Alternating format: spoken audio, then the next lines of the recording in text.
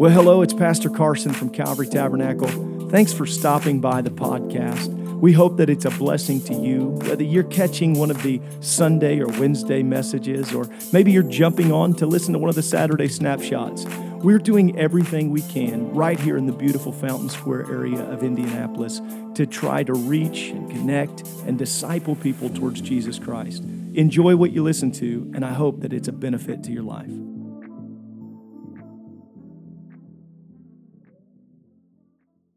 The third lesson in the book of James in chapter 3 and 4. Now, I hesitate to share this little story with you because getting into the text, we're going to see that James is dealing with some envy and some jealousy. But this is a really funny story, and it was embarrassing to me. And the only way it could be more embarrassing is if I share it with all of you. And so I might as well go all in.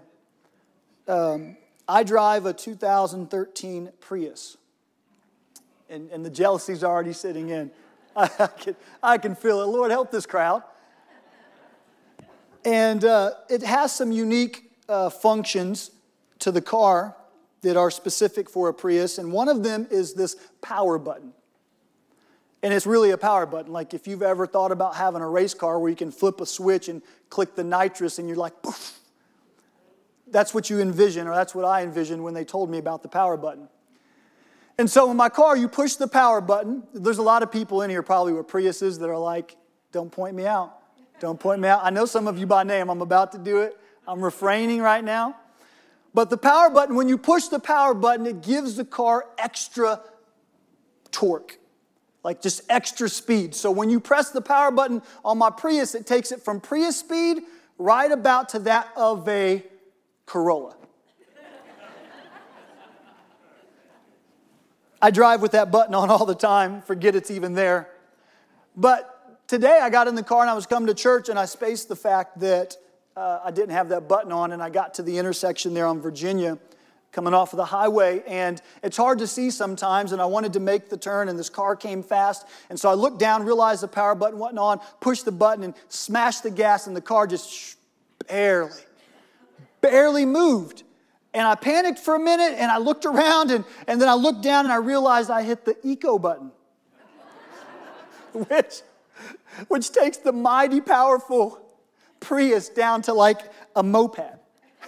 So, I had never used that button before because I had no need to ever use it, and today I found out that there's absolutely no reason to have that function on the car. Oh, good times. Thank you for sharing that moment with me. It makes me feel more comfortable to know that I'm not alone. I've shared it. I've gotten it off my chest. I can move on. So the book of James, we're looking at chapter 3 and chapter 4. This is the third part in our series. And James, if you recall, wrote the letter to the 12 tribes that are scattered abroad. So he's writing the letter to Jews. This is interesting to me when I look at James because I love his practicality. Like he teaches a spiritual lesson and then he shows you immediately how you need to apply that into your life, the application of it. And so I love his teaching style. I love the fact that he's very direct. All of those things about him. But I question some of that when I put it in perspective with who he's speaking to. Because he's talking to folks who are scattered abroad, and the primary reason why they're scattered abroad was persecution. And so these are people that were Jews, so they have converted from Judaism to Christianity. That shows a step of faith right there. And they held to that faith so strong that when persecution rose up, they didn't denounce Christ. They allowed themselves to be pushed out of their homes, out of their cities, and out of their towns. So to me, it seems like these are people who are committed to the gospel, right? These are Christians, people who are not giving in. They're willing to fight the good fight of faith. But if you've been sitting in here for the first 2 lessons, then you've realized, man, it doesn't sound like James is talking to Christians. It almost appears like it would be a message better suited for those who are not yet committed their life to him, right? Because he's pretty strong in his language. Well, that continues into chapter 3 and into chapter 4. So as we're listening to James break the word for us tonight. I want us to keep that in mind. I look around this place and I see devout Christians. I see faithful people who were here when I was just getting into church and were so encouraging to me. And most of you don't even realize it as I watched you while I was trying to figure out how I was supposed to do this Christian thing. I didn't quite figure it out yet, and I was trying to. And half the people in this room, I drew things from you as I watched you worship or I watched you pray. And I learned, okay, that's how I do that. That's how my walk with God should look. And so I admire and admonish everyone in this room. But even as Christians that are strong in our faith, this letter was written to a group that would probably be much like us. They were committed and they were strong. So it is my belief that we can take something from the strong teaching that James has and apply it to our lives tonight, and it will help us continue to mature in Christ. Chapter 3. He says, "My brethren, be not many masters, knowing that we shall receive the greater condemnation. For in many things we offend all. If any man offend not in word, the same is a perfect man, and able also to bridle the whole body." He is not speaking against becoming a teacher, although he is talking more to the profession of a teacher, somebody who's in a role of a leadership, what they would call a rabbi in that day, in that age. And he's warning against clamoring for that position without carefully weighing the cost. Without understanding that when you rise up to a place where people are looking to you and admiring you, yes, you're getting the praise of the crowd, and yes, you're getting people that are entrusting their lives to you and coming to you for guidance and for counsel. But along with that comes a standard and accountability that we are trusting you to give yourself wholly to the people and wholly to the work of God. Staying true and staying focused on what God has called you to do. So before considering accepting that position, before considering that being a calling on your life and doing it without carefully praying about it, know that we will be judged in a more strict manner. It's what's going to happen. And I realize as we look around the room here, if I asked you to raise your hand if you feel called to teach or called to preach, there wouldn't be a ton of us in here. We're all kind of in a place in life where we're doing what God has called us to up until this point, at an age where we've made our mind up, we've made the decisions. Some of us are in careers, some of us are in ministry, some of us are bivocational. So I realize it would be a small group with the youth being downstairs, the young adults being upstairs. If we asked and polled this crowd, probably not a ton of people that we would be surprised have a calling to preach or teach on their life. I get that. But this is good news to all of those who don't. Because when you're entrusting your life to the teaching of the man or the woman of God, we can rest assured that God is holding them to a standard. He's expecting them to be preachers of truth, to be lovers of people, to be those who will go forth and stand strong on the word of God and give everything they got with every bone and fiber in their body. So we trust in that when we look to our teachers. We trust in that when we look to our pastors. And we can rest assured that God expects that of them. He goes on to say that we all stumble in many things. Or he recorded it in verse 2, "For in many things we offend all." But he's saying to them that we do make mistakes. And he says it, he includes himself. As a teacher and as a preacher of the gospel, James is saying, while you're considering this profession, while you're considering this calling, know that we just as people are prone to fall. As people, we are prone to make mistakes. We're not perfect. We're living in a pursuit of sinlessness, but it will not be achieved until we're called from this earth into heaven. As long as we're here on earth, we're not going to be able to reach that perfect place where we'll never make another mistake. We'll never commit say another bad thing or discourage someone by our actions because we're human. But that is no excuse for us to not continue maturing. Because here in this life, that is what it's about. We continue to mature in Christ.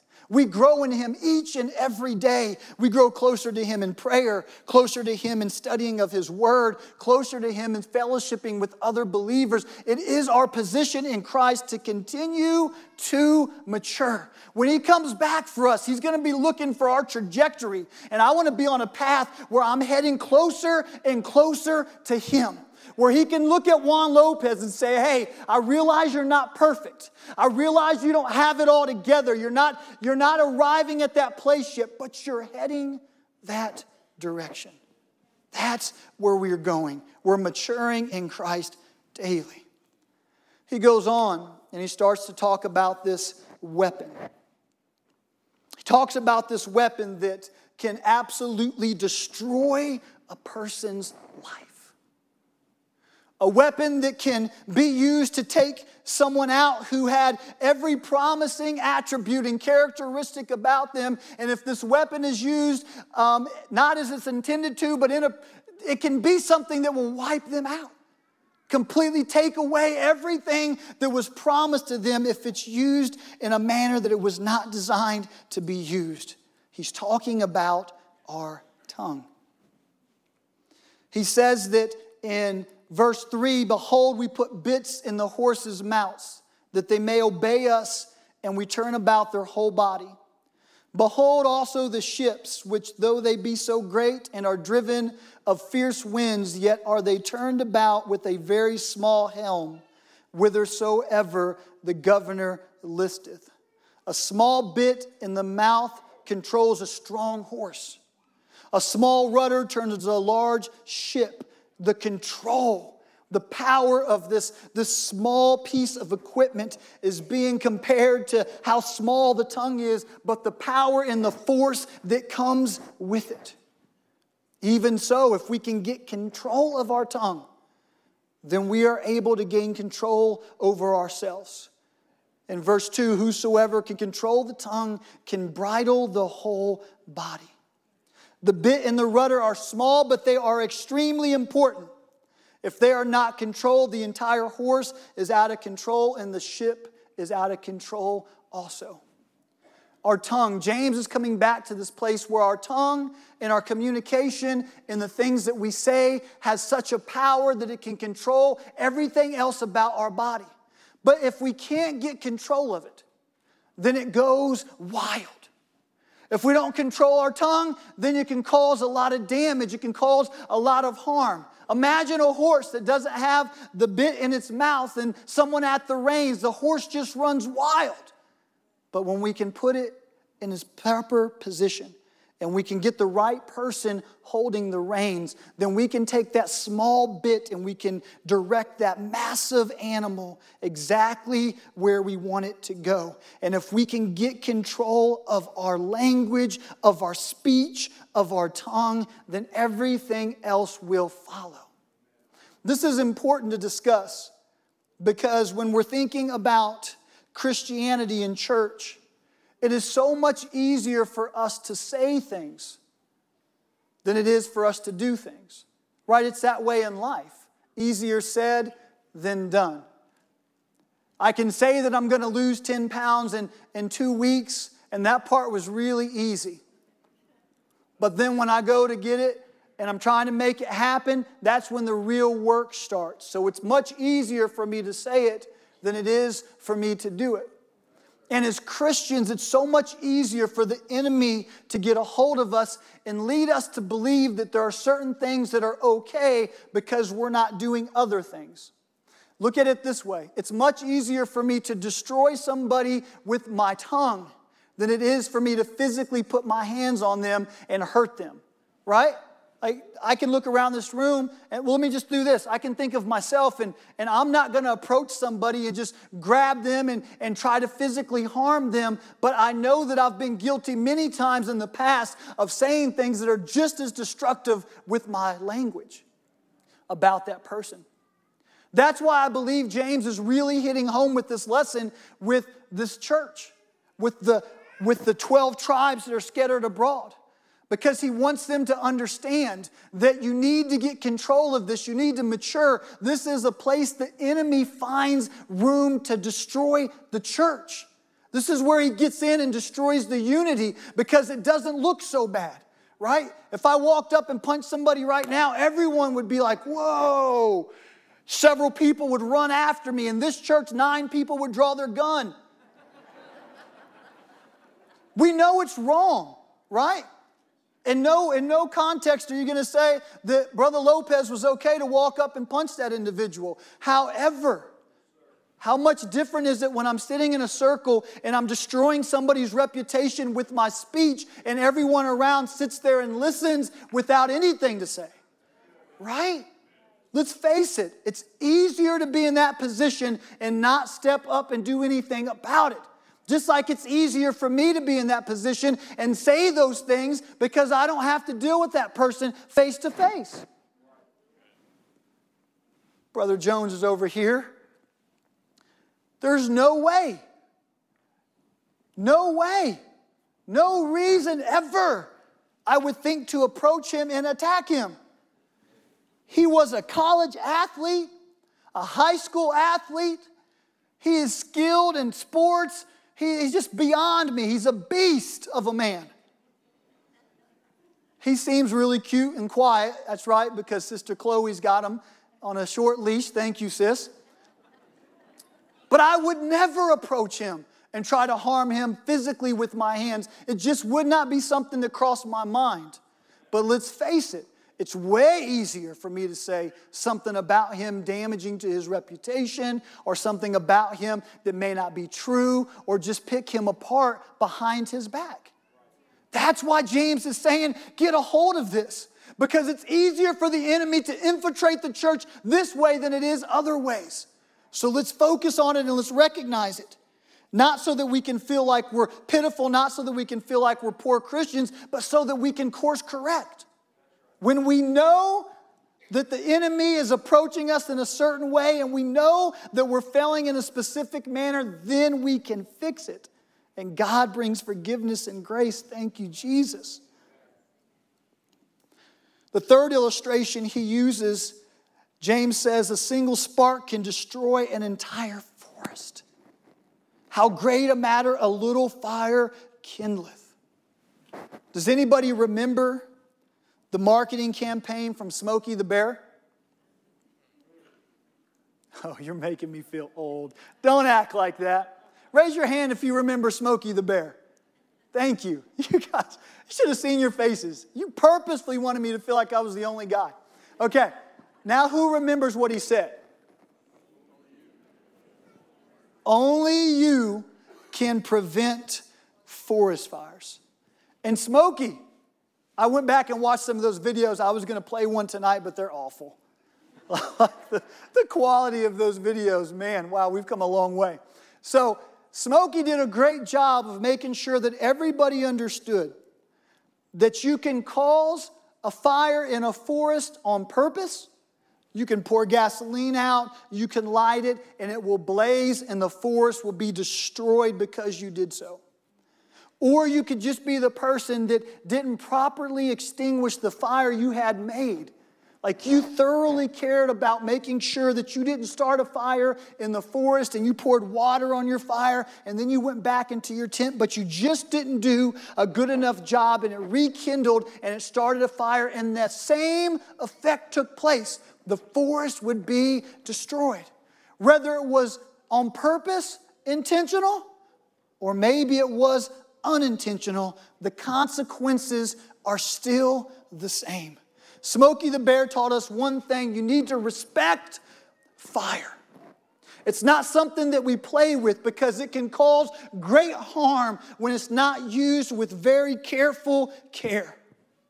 And that's what James is saying to us about our tongue. He's saying you need to understand and respect the power that is within your tongue, because you may say something unintentionally, something like a casual, sarcastic, or critical remark, but it can inflict a lasting injury on somebody's life for years to come. Who's ever had somebody say something to you and it stuck with you for a long time? Who in this room still remembers to this day, word for word, what was said to you when they made a look, I know. I know.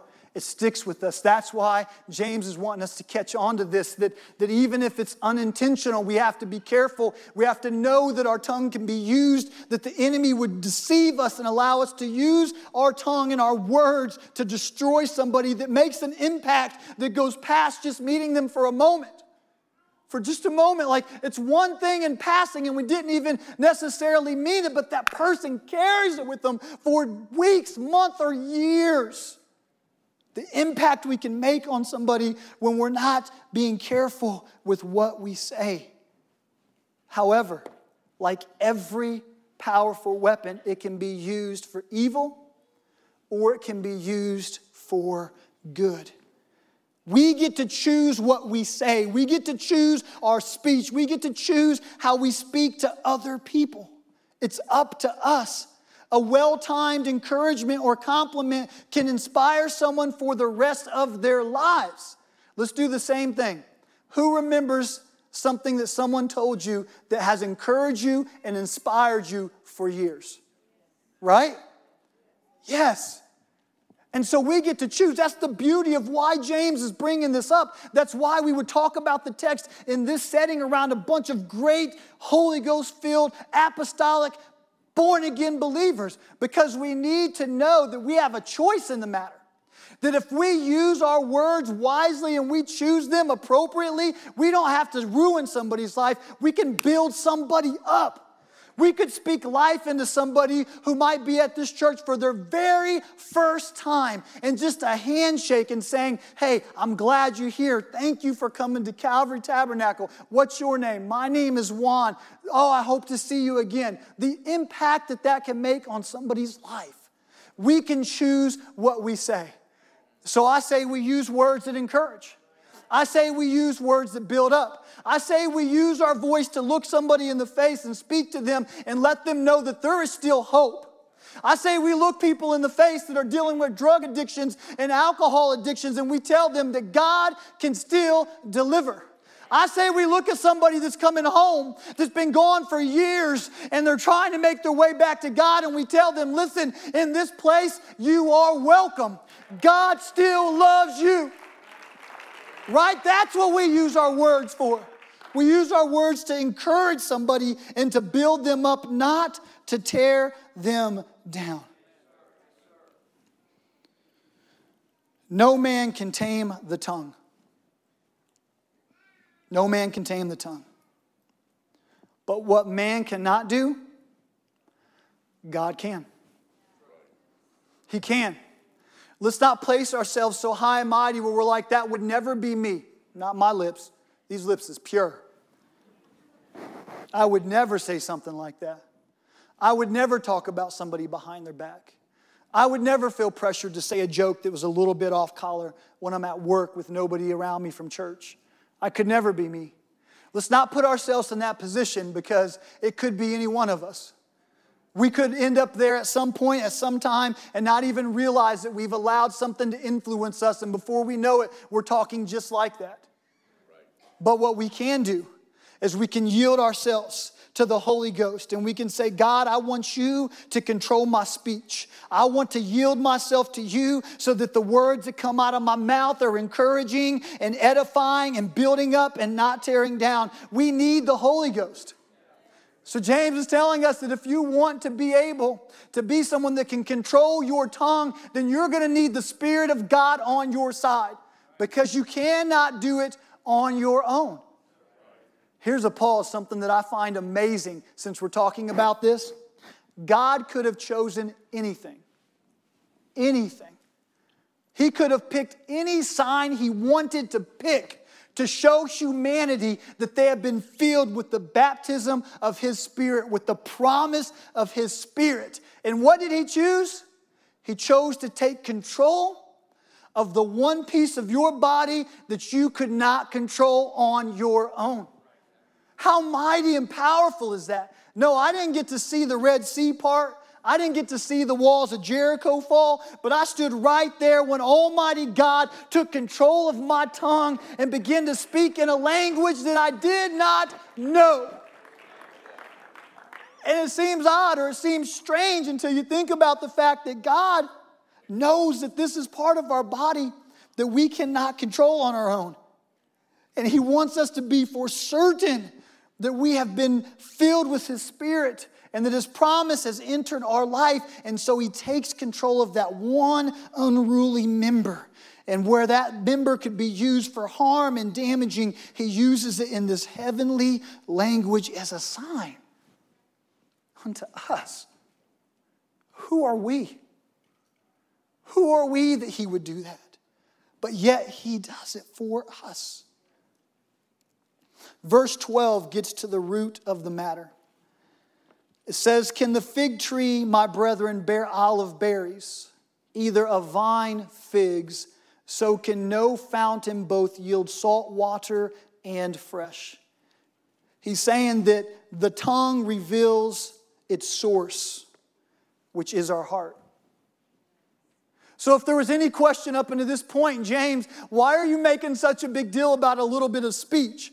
We all say things that we don't really mean, and we all spout off every now and again. James is making a big deal of it because the speech that we're speaking is just one symbol of what's going on inside of our hearts.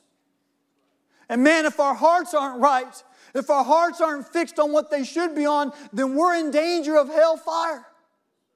And James doesn't want us to be there. He wants us to make it. And so he took these steps in progressing with the 12 tribes and teaching them on this lesson, and just to get them to the place, okay, you know that you've got to guard your speech. You know it's important. You know it's powerful. You know that you can choose to use it for good or to use it for evil. And now I want you to understand why I'm making it such a big deal. Your soul depends on it. Because whatever we're saying is coming from our hearts. God wants us to have a pure heart.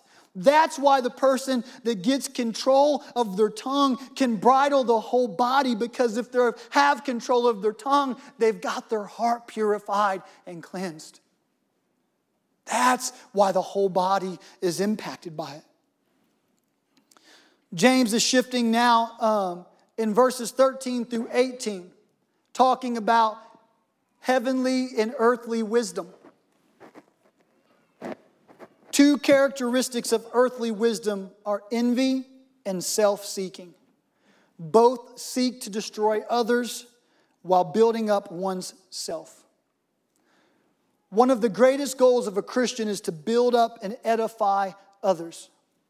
So we're making our progression through this lesson, and now we're in a place where James is dealing with, okay, we've talked about the speech, we've talked about it stemming from your heart, and now we need to talk about the wisdom. Like, what are you thinking when you're going through life and what you're doing? And he explains to his those recipients of this letter, he's explaining to them that there is wisdom that is good and there is wisdom that is not so good. And how do you tell the difference? When it's heavenly wisdom, it follows after everything else that we know about God. If it's wisdom that's contradicting what we already know about God, then we know it's not heavenly wisdom and it's not from him. And he uses examples to talk about if somebody is feeling like they're being led by God, but it's all about them and it's self-serving, then that is not of God. Because God has created us as his body to be a church that goes out and ministers, edifies, and builds others up. And so that is one litmus test we can do to say, okay, God, I'm feeling your direction. I'm feeling your leading in the Spirit. Is this you? It's important because oftentimes we go down this path when God is wanting us to go down this path. And this path is a lot rockier, it's a lot harder to make through, and Lord willing, we wake up on that bumpy road and get back on course where we're supposed to be. But if we can avoid that by first filtering it through, does it line up with everything else I know that God expects of me and wants of me? Is it for my own personal gain? Or is it for me being able to benefit and edify others? Listen, God's not upset, nor does he want people to withhold from pursuing great careers and earning great potential of wealth. All of that is fine. But you find the Christian who's been blessed financially, and you talk to them, someone that really has a heart for God, and you talk to them, and they're going to tell you within that conversation that they are thankful for the blessings of the Lord because they are able to be a blessing to so many people that otherwise they could never have done. Could never have done. That's the difference between a God leading you and you leading you, when it's all about tearing down our barns and building bigger barns so that we can store more stuff for ourselves. God wants us to operate in His wisdom and not our own wisdom. We're going to move into chapter 4 quickly here.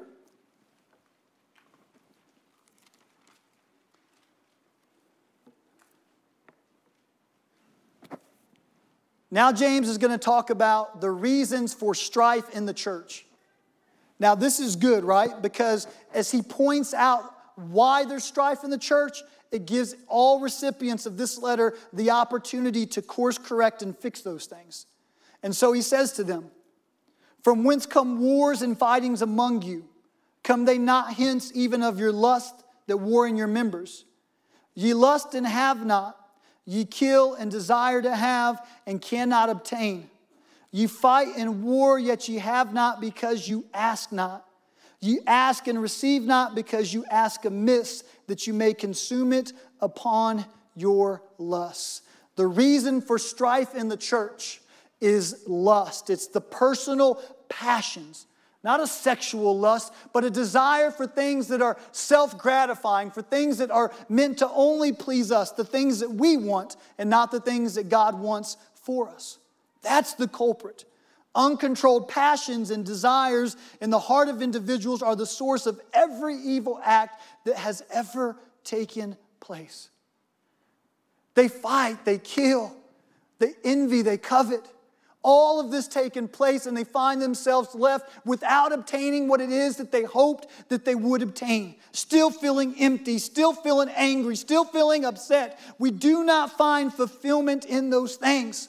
As long as we're pursuing what we want, what pleases us, what makes us happy, then we can't pursue what God wants, what pleases Him, and what makes Him happy. And that causes strife amongst the brethren. When we envy one another, when we covet one another's belongings, and we don't get the things that we want because someone else has it, but it doesn't belong to us, it causes tension, it causes stress, it causes fighting. James isn't saying that people would kill or murder, but he's saying that the hate of someone that would kill or murder is present when we're arguing and bickering and fighting amongst ourselves. James is dealing with two problems here. The problem of no prayer, which blows me away, right? We know that if we pray according to the will of God, look, we know this. This is biblical. If we pray according and in alignment with the will of God, He answers those prayers. He answers them. And yet somehow the audience of James, he's telling them that, listen, your guys' problem is you're not praying. You're not even bringing the request to God, who guaranteed you that if you bring something to Him that's in His will, He will do it. And we're missing that opportunity, and we're not even praying. That's problem number one. A prayerless people will always find themselves bickering and fighting amongst each other, because there's nothing satisfying in a life that's disconnected from prayer and communication with God. The next problem is selfish prayer, where they do pray, but they're praying and they're asking amiss. They're asking for things that God doesn't want them to have. Not just things He doesn't want them to have, but things that no Christian ought to have. It's meeting their personal needs and their personal desires outside of the will of God for their life. Thousands of years have passed since Adam and Eve, and we're dealing with the same problem. God created them. He put them in the garden. He gave them everything that they could ever want. And somehow the one thing He said that they could not have is what they desired the most. I know you think about it. I can't be the only one. It's aggravating. Every time I go out to do yard work, you think about, had they not messed up? Thorns, thistles, all this extra work that I'm having to put in here. My beautiful wife's inside in the AC while I'm out here in the yard. I'm not even looking over there, but I got that out. I feel better, a little tougher. I better watch my tongue. God gave them everything that they could possibly want, and yet they partook of the one thing that they were not supposed to. And God is looking at us and He's saying to us, everything that I desire for you, I'm willing to give you. Everything that could make your life become what I designed you to be, I want you to have. All you have to do is find alignment with me and ask of me those things that are according to my will. And yet somehow, under that promise and knowing that we can have everything that God desires us to have, we find ourselves praying for the things that we ought not to have. How is that even possible? When God Almighty, creator of heaven and earth, is promising us everything that we need. Everything. And yet we, born-again Christians, can find ourselves over and over again at His feet asking for things that would cause destruction to our own lives. That was called separation in our relationship with Him. And no, God's not going to honor those things. It's not His will that any should perish. He doesn't want separation from His people. But we have to find the place where we're willing to let God lead us. Where we're letting God guide us. How do we get to the place where we're not wasting prayers on things that we should not have to begin with? We do it by getting back to the basics. Right, man? It's the blocking and the tackling of Christianity. Back to a life of prayer. A consistent prayer life. Not one that comes before the throne when we need something from God, but one that comes before the throne day in and day out because we love being in His presence. A life that is disciplined to open this book on a regular basis and read from its pages the promises of God that stand true today, the same as they did thousands of years ago when they were first penned. The encouragement to know that that's true.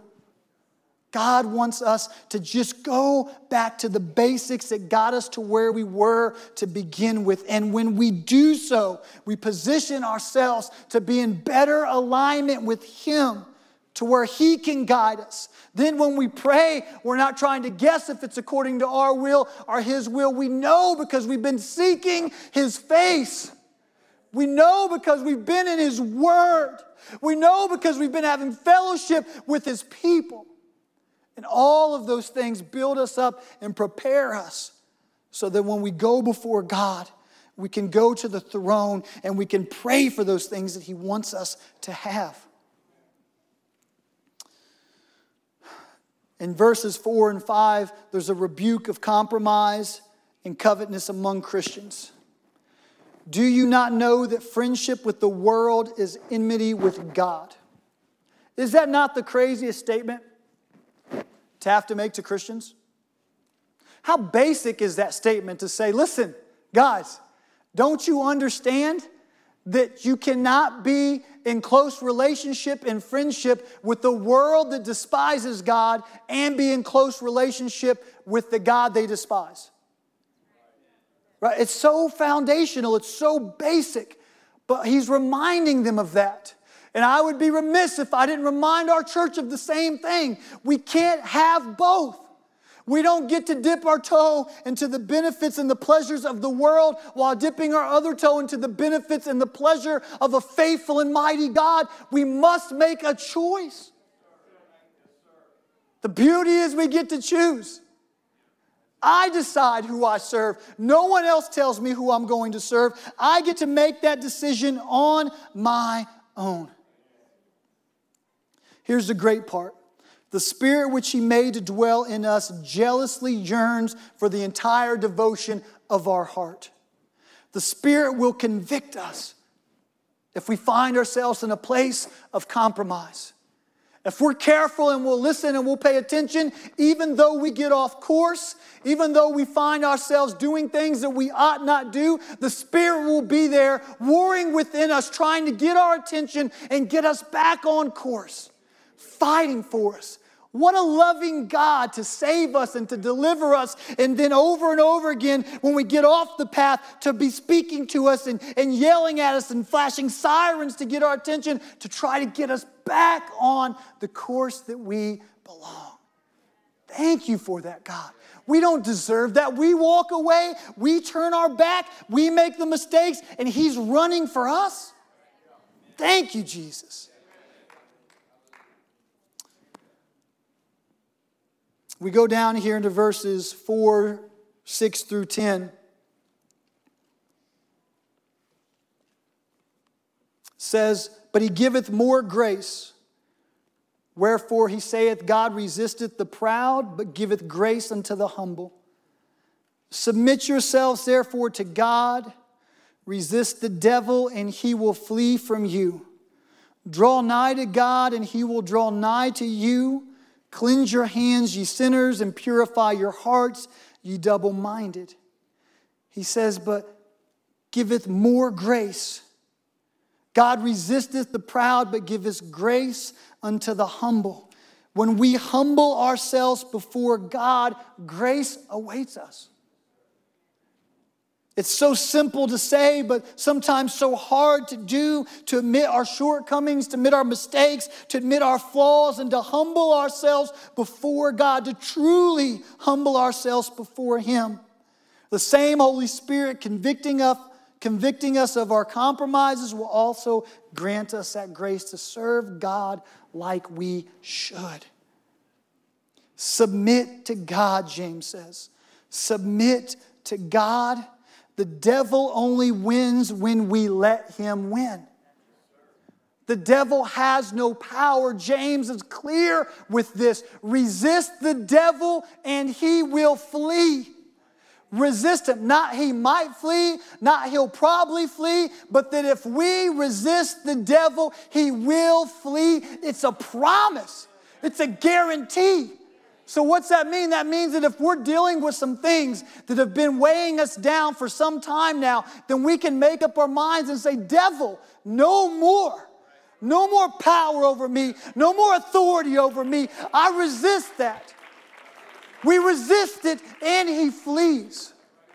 There's power in that. God is letting us know tonight that we don't have to be submissive to the enemy anymore. He doesn't belong in our lives, controlling us, beating us up, directing us, messing with us. He doesn't belong there. We need to resist them. The devil has no power. Somebody remind themselves of that tonight. He's got no power. If you're getting beat up in the fight, it's only because you haven't stood up and resisted him yet. Because he's got no authority. He has no control. He doesn't get to do what he wants. If we say no, that's it. You have no place here, devil. That's where we need to say in our homes, I resist you, devil. We need to say in the life of our children, I resist you, devil. We need to say in our speech, I resist you, devil. There's no place for you in my life. No power, no authority. We resist you in Jesus' name. And he flees from you. Man, new believer and saved alike need to know and understand that there is power when we resist the enemy. It may feel like he's got us by the throat. It may feel like we're backed up into a corner. It may feel like we've got no hope and no way out. But God is telling us through the power of the Holy Ghost, if you resist, he will flee. Thank you for it, Jesus. Amen. The solutions for strife. Stand with me tonight. The solutions for strife. Get right with God. Get right with God. The solutions for strife is not just about getting right with God, but it's also about getting right with other people. Do not speak evil of one another. Humbling ourselves and getting right with God must always result in getting right with others. Always results in getting right with others. Let's bow our heads. Lord, we thank you so much for meeting us here tonight. Thank you for the encouragement that James brought us, God. Thank you for solidifying in our hearts and reminding us one more time, Jesus, that we do not have to be held captive by the enemy. God, that there is a way that we can fight against him, and you have given us victory if we so desire it. Help us, God, in our times of prayer and communication with you to reach out and to long for the things that you have for our lives. We want to pray, God, according to your will. We want to pray big prayers that align with what you're wanting to do in our lives, God, because we want to see your will come to pass. We pray, God, for our church, that you would let our church be in proper alignment. Continue to lead our pastor as he leads us, God, and continue to pour out your blessings upon this church. God, minister in our community, God. Touch the neighborhoods that are surrounding us, Lord. We're praying for victory, Jesus. We're praying for deliverance, God. We're praying that you go before us, that you soften the hearts of the people that we'll meet in neighborhoods, on our jobs, and family members that we've been talking to and witnessing to for years. God, let your will be done. In Jesus' name.